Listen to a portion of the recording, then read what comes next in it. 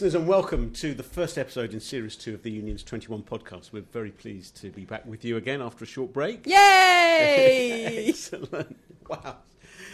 I've just hurt Simon's ears by screaming down the microphone. Less volume, Becky, thank you.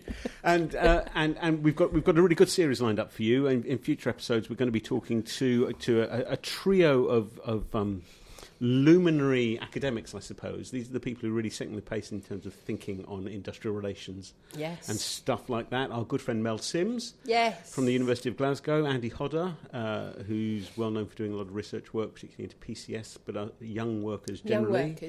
And Jane Holgate as well.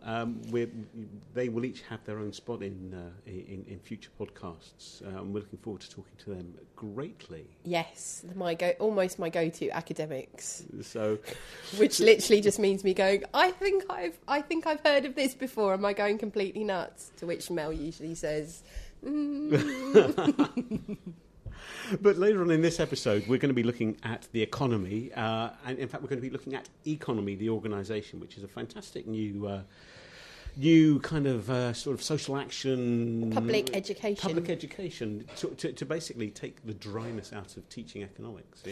I mean, I love the idea behind it. As somebody who's tried to study economics twice in my life, and at both times my brain has literally just like gone completely like shutters down. Doesn't make any sense to me.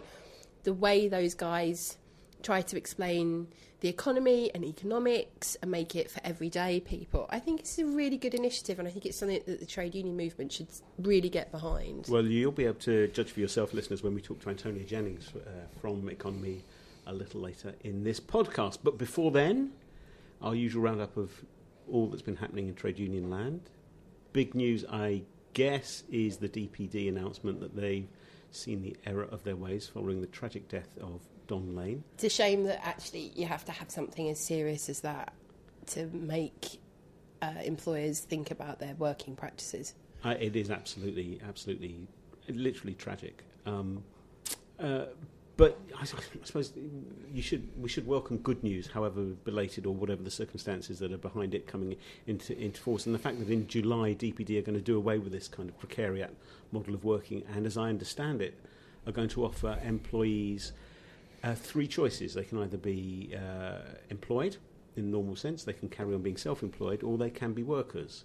And they've got a couple of former Labour MPs who are advising them on the way in which this will work, which is good. And really, it could be a real game changer. It could really be, the beginning of the end, properly, of exploitative, precarious working practices. But I think we both think that there's some issues here that really need to be looked at. Well, I mean, when we were talking about it, the first thing that kind of sprung into my head was, if you get the choice between being self-employed, a worker, or an employee, and you get a whole load of people want to be employees, doesn't that create a disparity in work that could then cause, claims further down the line? Not that I'm against that. I'm just sort of saying, if you're offering people the opportunity to be employees, why don't you just go employees or self-employed?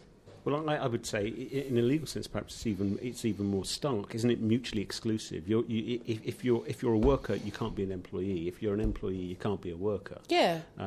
But so it'd be interesting to see how that works out. Yeah, but if you can make people either employees or workers, surely you should give them the thing that gives them the most protection and rights. Would that not be a good thing? As I understand it, and we'll have to wait till July to see how it finally pans out, you're going to be paid at different rates depending on which category of engagement with the company you choose. So perhaps you get less security if you're a worker, but a higher daily rate. Is that the way it's going to work? We'll wait and see. I feel like internally I'm rolling my eyes and just thinking about, how is this actually going to be sold as well? How are people going to be educated? Who's going to do the education over these three different tiers? And because I don't know whether I've woken up cynical this morning, but it does seem to me that, you could sell the self-employed thing very well and make people think that that's in their best interest when it might not be. Same with the worker aspect. I don't know. We'll see how it it goes. Oh, yeah, I'd be interested to see how it all goes along the line, but it does show that actually this whole kind of precarious working doesn't have to be like it is. Absolutely. And interestingly, part of the mix here is that DPD's clients, Marks and Spencers, I think, a couple of other big...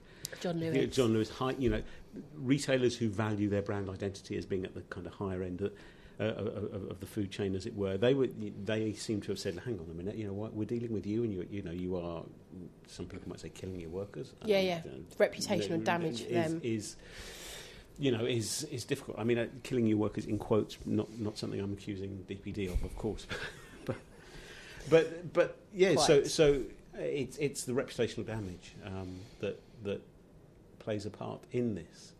So one to watch, I suppose. Yeah, and it'll be interesting to see from a union point of view, because obviously the more people you have who are employees or workers, the easier question mark it might be to go down a statutory route. Might well be. Although, I mean, shout out to the GMB, particularly in Scotland, who are representing, I think, over 30 DPD drivers at the moment in terms of grievances against the company. So it shows that you can do it. I mean, we all know it's hard, but you can do an organising and recruitment job. Yeah. Even in this sector. Okay, so other things that have kind of caught our eyes. We were talking before about like a Swede, and this is a Twitter hashtag that's come from the Swedish Trade Union Confederation, I believe. Yeah, it's one. So it's a bit of a kind of preview from what we're talking about our conference in a couple of weeks' time. One of the things that's caught my eye is an initiative by one of the Swedish Trade Union Confederations called Like a Swede, and it is a social media campaign. And the whole idea about it is to highlight all the really good things about working in Sweden that come from a collective agreement. Sounds good. Yeah. So, I mean, on paper, it should be quite... It kind of feels like it might be a little bit cringy, but actually, I think there's some... If you go onto YouTube and you type in Like a Swede, they've done a couple of videos. One where it's sort of almost pitting the Anglo-American model of capitalism and industrial relations against the sort of Swedish model, and kind of making it look like it's the best in the world. And then there's one which I thought was quite funny about what would happen if bots and artificial intelligence formed a union. They'd be on strike in a jiffy. So the thing that's, we've been talking an awful lot with our private sector and public sector unions about collective voice and the need for collective bargaining. And it's going to be a massive piece of work for us over the next 18 months. And the thing that's been kind of ringing around in my ear is how we talk about what collective voice is and what collective bargaining is. And there's a group over in America called Topos, and they did some work around how we talk about our victories and how we talk about unions. And they seem very much rooted in the past, like that Australian video, what have unions ever done for us? Yes. I mean, we all watch it and we think, that's funny. But actually, Topos argue that what it does is it roots us as historical organisations. Well, it does. I mean, it does. These are necessarily past victories. Yeah. And you hear some people, when I talk to sort of 16 to 18-year-olds, for example, about the role of trade unions, frequently the question I get is, well, it's anachronistic. There's no problem left. I'm thinking, you guys haven't been into the world of work yet. You really haven't. But anyway, but that message, that Australian commercial, which is very, very funny, but does root us in the past. So I imagine the Like a Swede thing is more about an ongoing dialogue that carries on from the past into the present and into the future. Yeah, it kind of I think it's kind of like an awakening for Swedish people around the fact that they've got all of these great terms and conditions because of collective bargaining. And so they use collective bargaining as opposed to unions per se, because it's the mechanism that they're trying to educate people Which, again, is a more enduring thing, isn't it? The process as opposed to the particular actors in it. Yeah. And I mean, they've tried a few different iterations of the hashtag and of kind of the social media campaign, and some of them I think have been more successful than others. But it's just really just to kind of start off thinking about the future of unions and what we do differently in the future. That kind of awareness campaign seems to be quite an interesting thing to consider. Absolutely, and staying in continental Europe, there's the almost said staying in Europe. So, I chose my words carefully. Kunstenbond. Kunstenbond. Your Dutch is better than mine, but that's an artists' federation. Yeah, in the Netherlands. The Artists Association. So I've become this massive geek over... Well, I'm always a massive geek when it comes to random union histories and stories. And this is Simon's looking at me saying, as if to say... You're being too hard on yourself. As you went on, but Becky actually studied in the Netherlands. Studied labour, contemporary labour studies. So therefore, it's kind of more than a passing interest for her.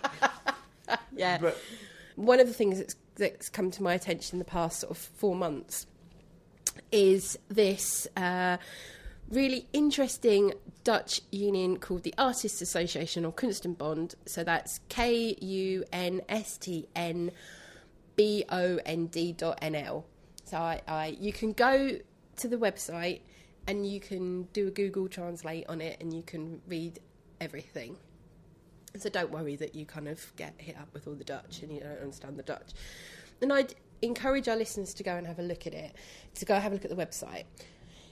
This is because essentially what has happened in the Dutch trade union movement is a bit of a reorientation and in some respects a bit of a seismic shift in how people are organised. So just to give you a bit of background, there are 4 trade union confederations in the Netherlands who operate with 4 different broad employers associations. The Dutch kind of work on this kind of pillar of society, almost like keeping life in balance, so to speak. So like there's a yin and a yang. And for every kind of trade union confederation, there is a employers federation, and then you've got government also coming in. Would the employers federations in the UK were so strong, the fact that they're not seems to be a major undermining of the case for effective sectoral level bargaining and planning. That's a tangent. It's a tangent, but we don't talk about it enough. That actually we don't have employers' associations to bargain with anymore, really. So, anyway, so that digression aside, I could get on that soapbox all day. What has happened is the equivalent of the TUC... No, so the FNV is the biggest of all of the confederations. And it's like a mixture of a big general union, so like GMB or Unite, mixed with the TUC. And it used to be that there was the kind of the FNV with all the different sections. And what they've done is they've amalgamated a few of the bigger sections to be a real big general union. And then they've got a whole host of other associations and organisations. So Nautilus, our very own Nautilus, is one of those associations or trade unions that are affiliated to the FNV. Now, in the media sort of union section, there was a recognition, I think, that they were finding it difficult to organise the freelancers and the kind of the more artistic end, so not the kind of craft.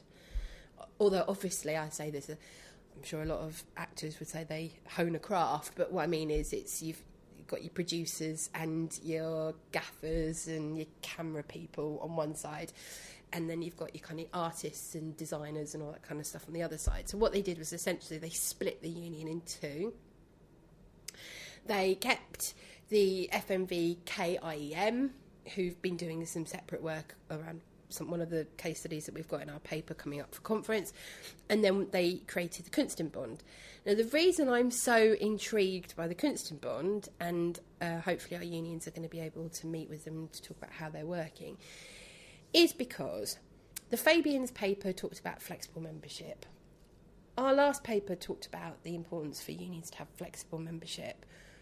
But I actually went out and tried to look for a model of flexible membership so that we could see how it might work. And the Kunstenbond is kind of the closest model to that. So what they do is instead of having stratification of membership dependent on your salary, what they do is they say, what would you like to pay for your union? Is it that open? It is. You just go, there's 3 different options. There's student, there's full, and there's basic. So it's not that open, really. There are 3 different levels, but 3 different levels, yeah. But you choose which one you want. That's fine. But I mean, you can't just think. It's there are some. Some restaurants, for example, will say, "Well, you pay us what you think it's worth." It's it's not that sort of thing. No, it's not that kind of honesty box trade unionism. Honesty box trade. We'll bank that one. We'll come back to that one. Honesty box trade trademark. Unionism. Okay, so all right, so there is a flexibility. And what do you get? Sort of, I mean, what's the difference between what you get if you're basic and if you're full, as it were? I think it's so basic. What you do is you go onto their kind of join page, and it'll ask you kind of which level that you want.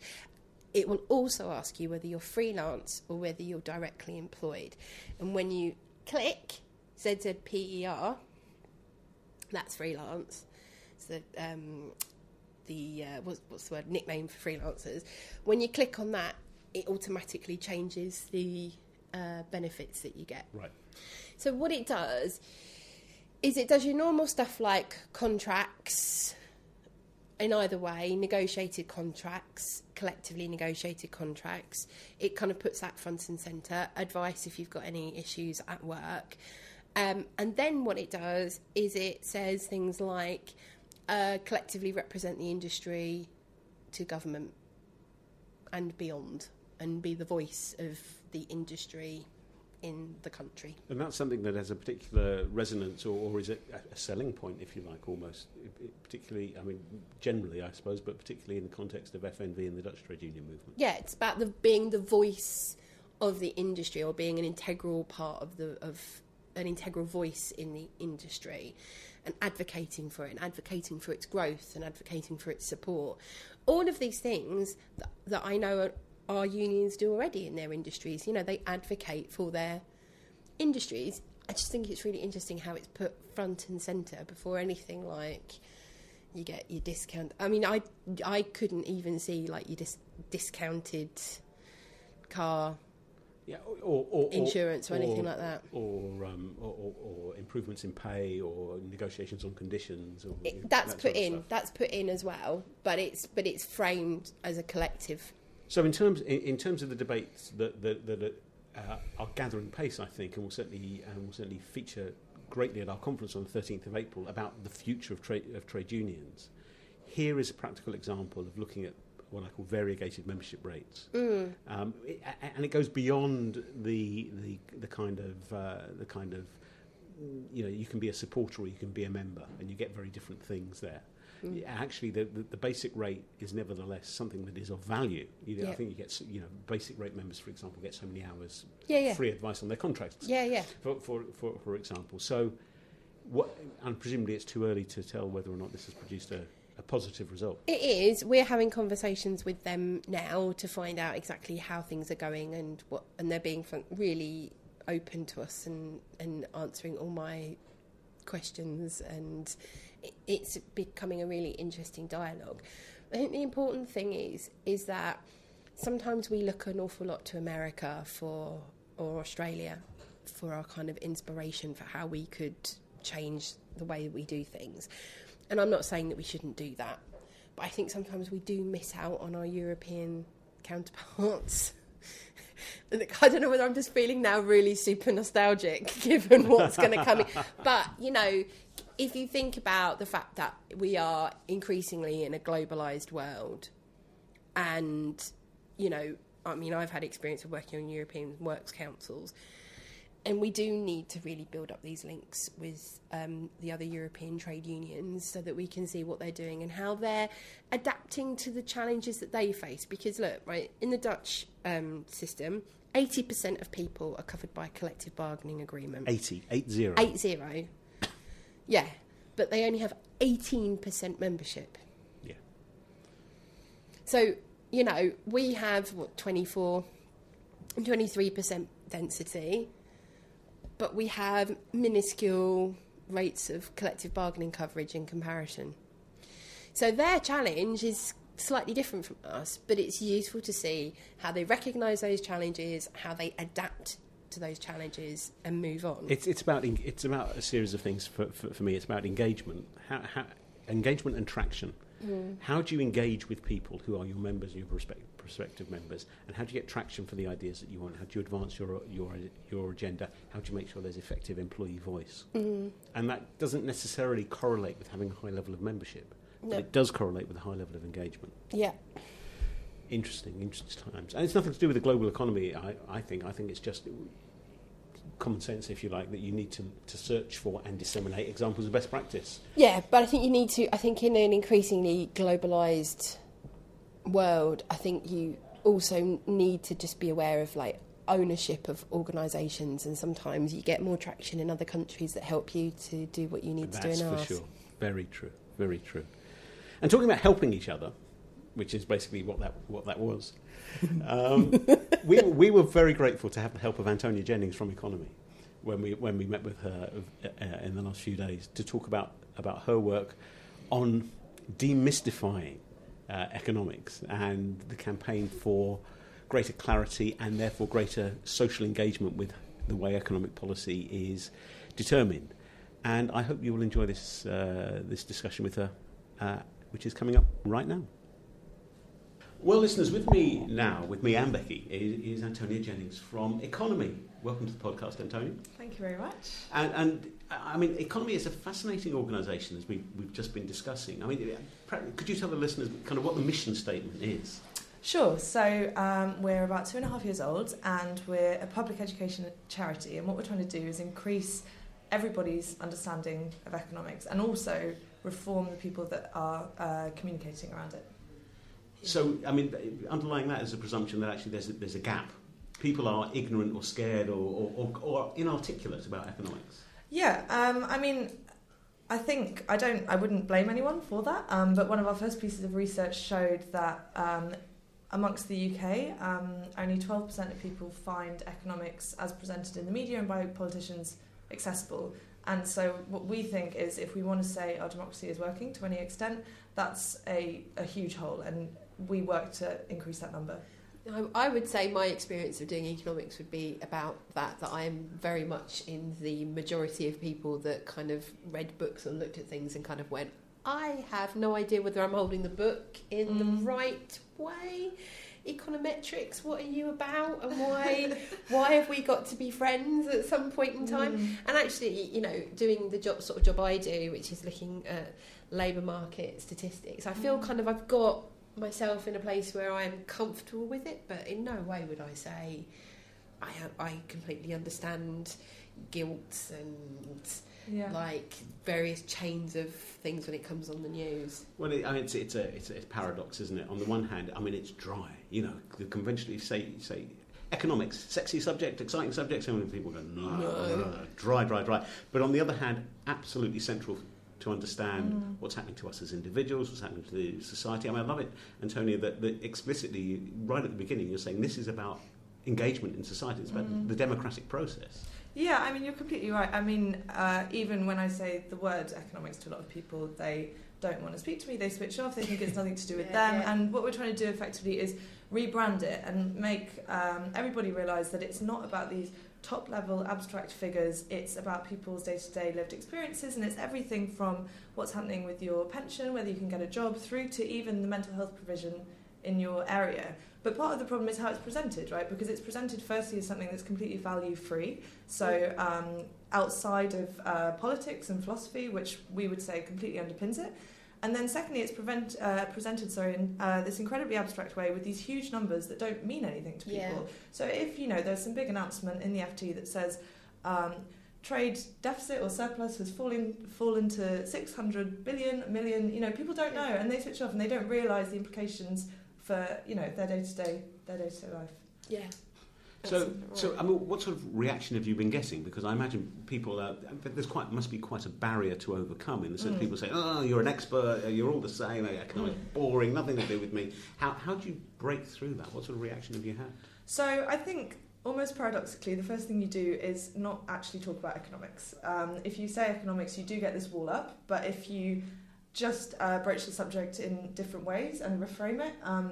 People are willing to talk to you about it. Something quite interesting on that actually is the economy in the 2015 election was the second most talked about thing after the election itself.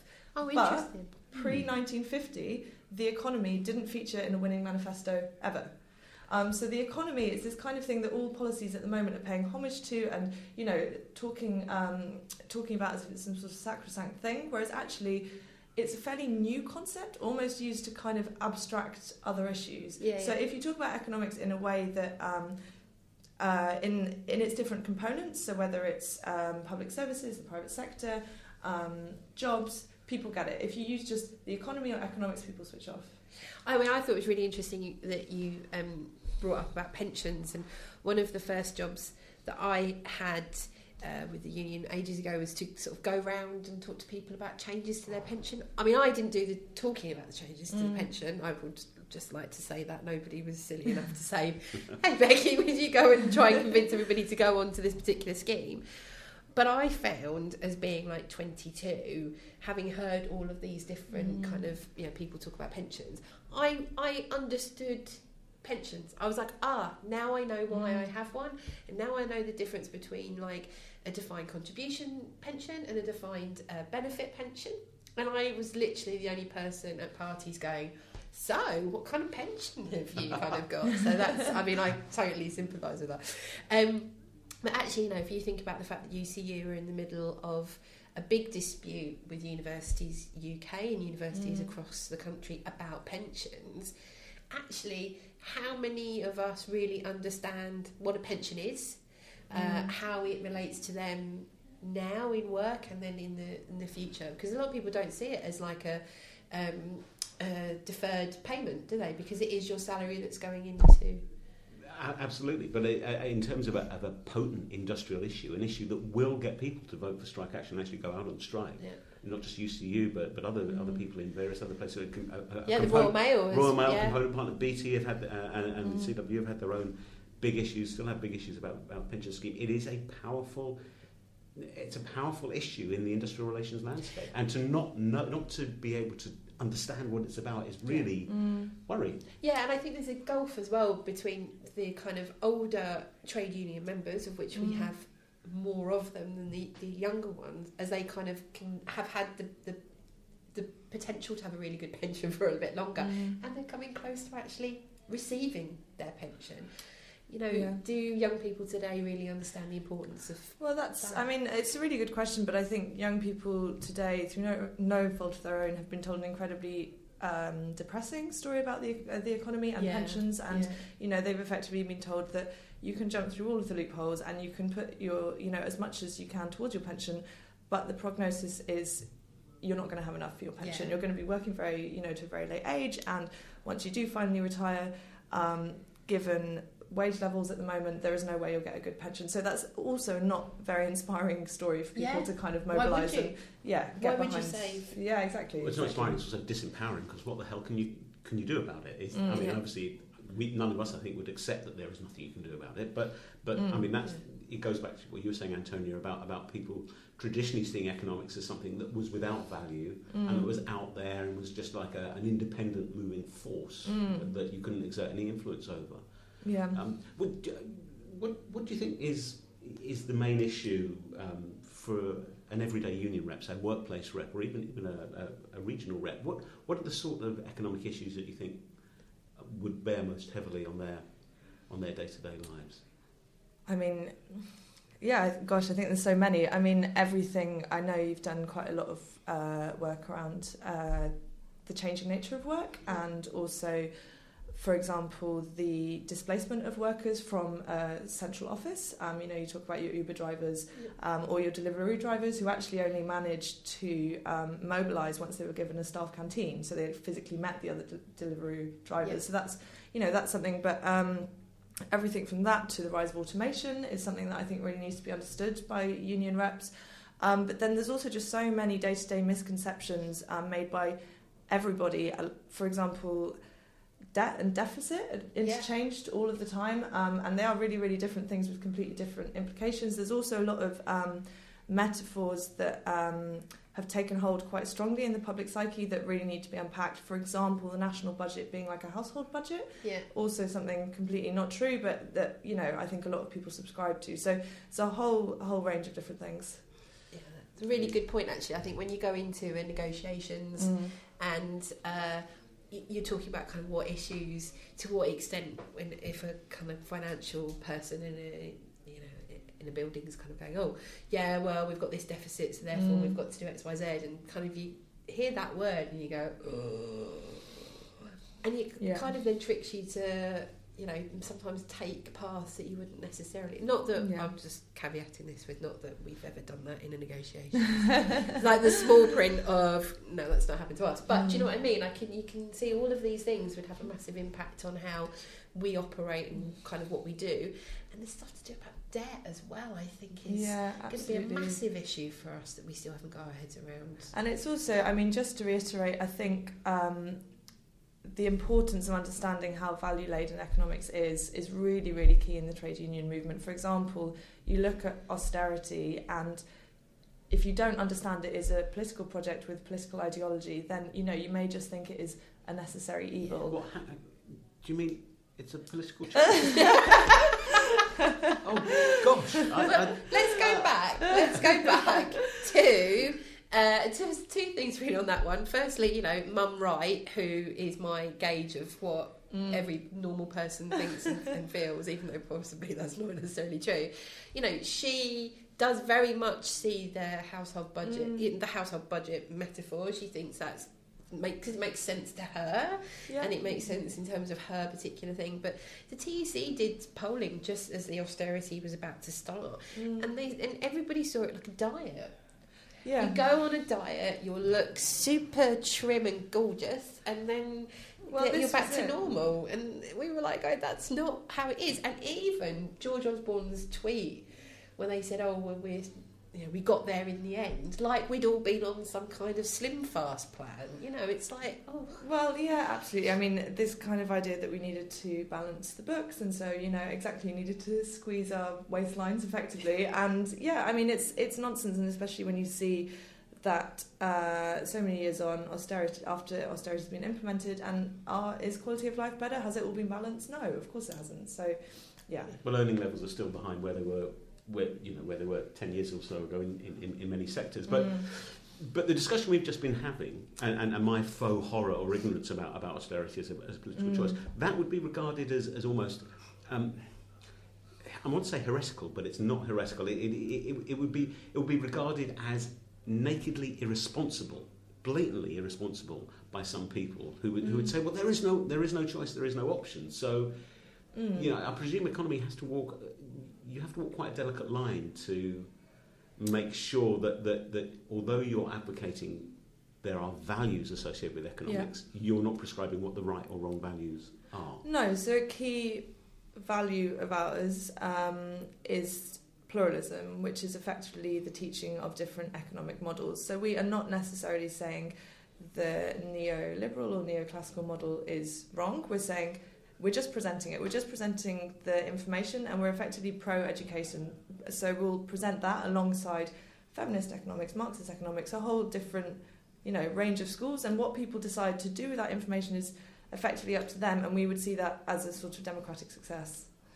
Wow, where have you been all our life? Yeah, I kind of feel like I might kind of give up my general kind of anti-economics kind of. But you know, I went and studied labour studies over at the University of Amsterdam, and one of the first things that was said in our labour studies, as it was very economics driven, and I remember thinking this was not what I signed up for. I wanted to look at like organisational like change and behaviour, kind of how unions fitted into that, and the guy was like, well, you know, employers will always do what's in the best interest for employees.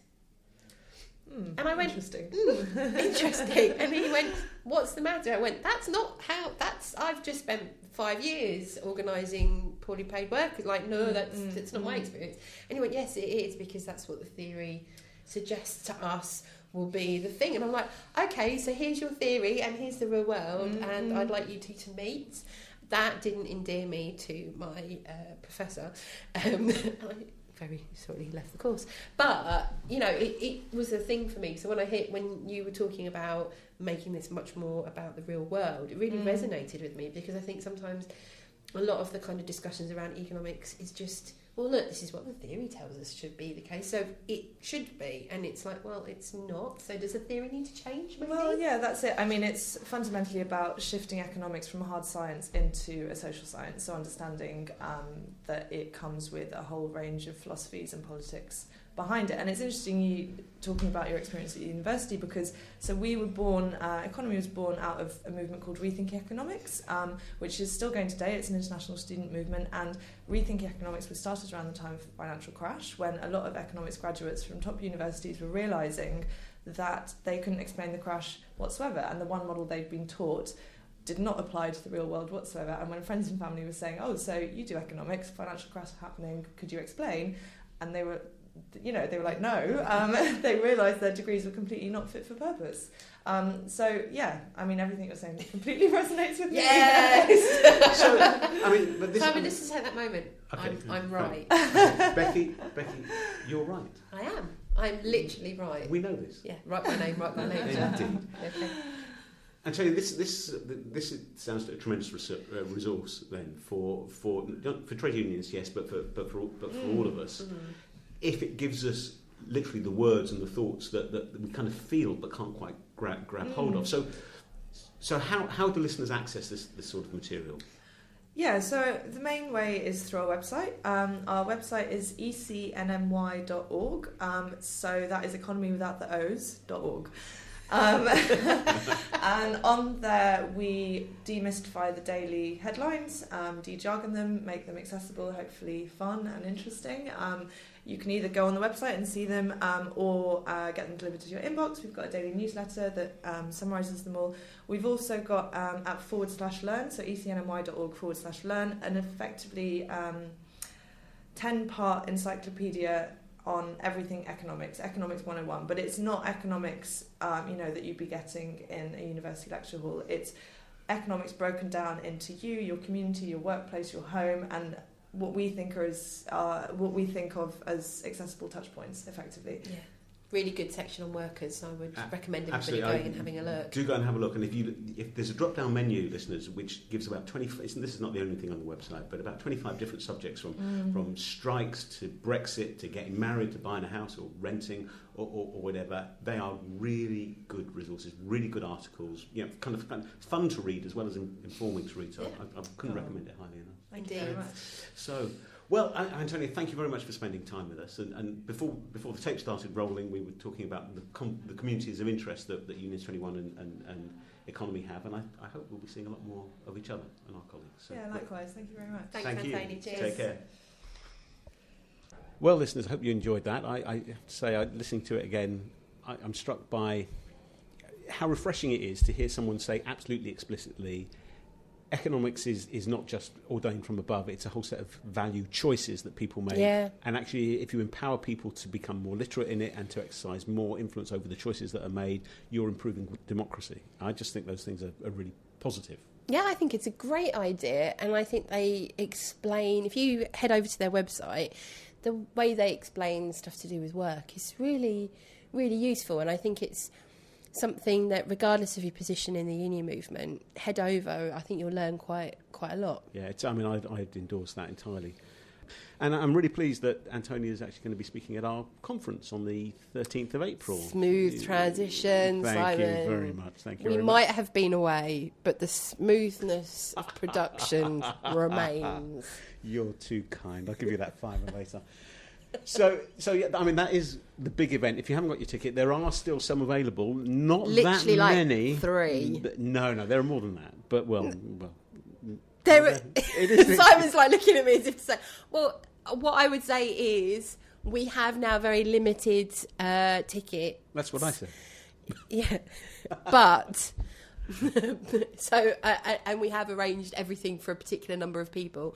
But we do have capacity to increase a little bit, but we've almost hit our numbers. So it's a question of, if you haven't got your ticket and you really want to go, now's the time to get it. Absolutely, absolutely. And you can find the details of how to register and get your ticket on our website, www.unions21.org.uk, and at the conference itself. Exactly. So the theme of the conference is Future of Unions, and we're looking at kind of four core areas. What actually should be concerning unions of today around the future of unions, and how we're going to respond to the increasing number of articles and think pieces which say we're rubbish. Well, no, there was just one big one by someone who really should have known better. There was quite a few. There's been quite a few over the past sort of few months. But what I'm going to say is that this isn't an opportunity for us to start saying what we're really bad at. Actually, okay, we've had that discussion. We know that. It's how do you get out of that position? How do we really make ourselves an integral part of the world of work going forward? So how do we get out of our silos? How do we go into new areas? How do we talk about collective voice? There's something that Claire Sullivan's going to be talking about from the CSP that I'm really, really dead keen on, that I'm not going to tell you. You're going to have to come to conference and hear what Claire says. She's always a good speaker, is our Claire. We've got Gavin Kelly coming to talk about some of the stuff that the Resolution Trust has been doing. And I think, the interesting about Gavin is he's what I would call a critical friend to the movement. He likes to tell us what we're not doing so well, but also he does give us ideas about how we can move forward. We've got a session that we're doing in conjunction with Sperry on the future workforce and what we could do to change for the future workforce, which is a really interesting group of academic and union speakers on that. I'm really looking forward to hearing Peter Bloom from the Open University talk about his idea for union learning.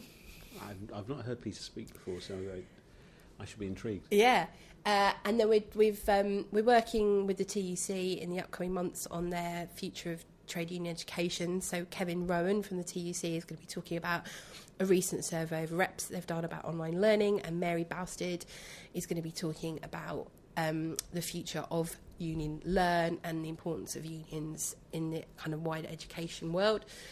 And then we've got the final session is going to be on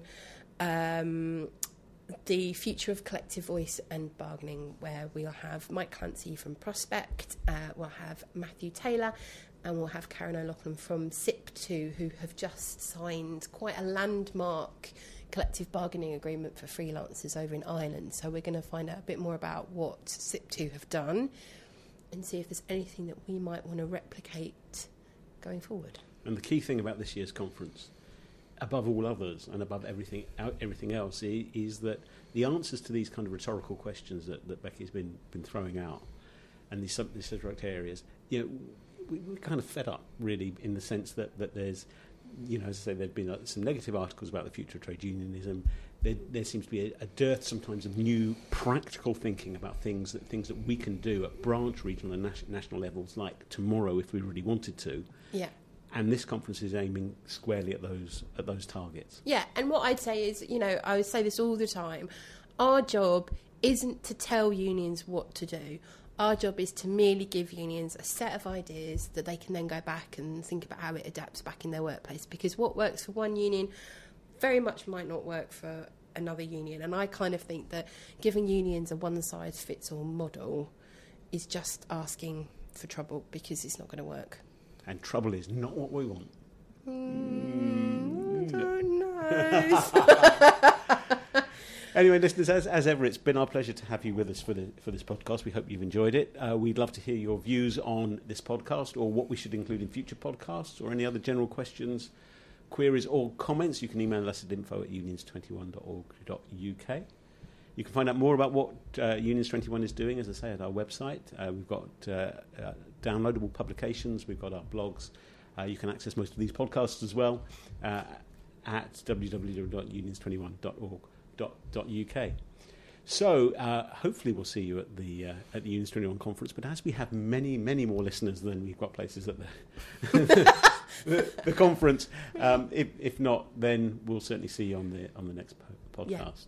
Yeah. So until then, this is me, Simon Sapper. This is me, Becky Wright. Saying thanks for listening and Bye. goodbye. Bye.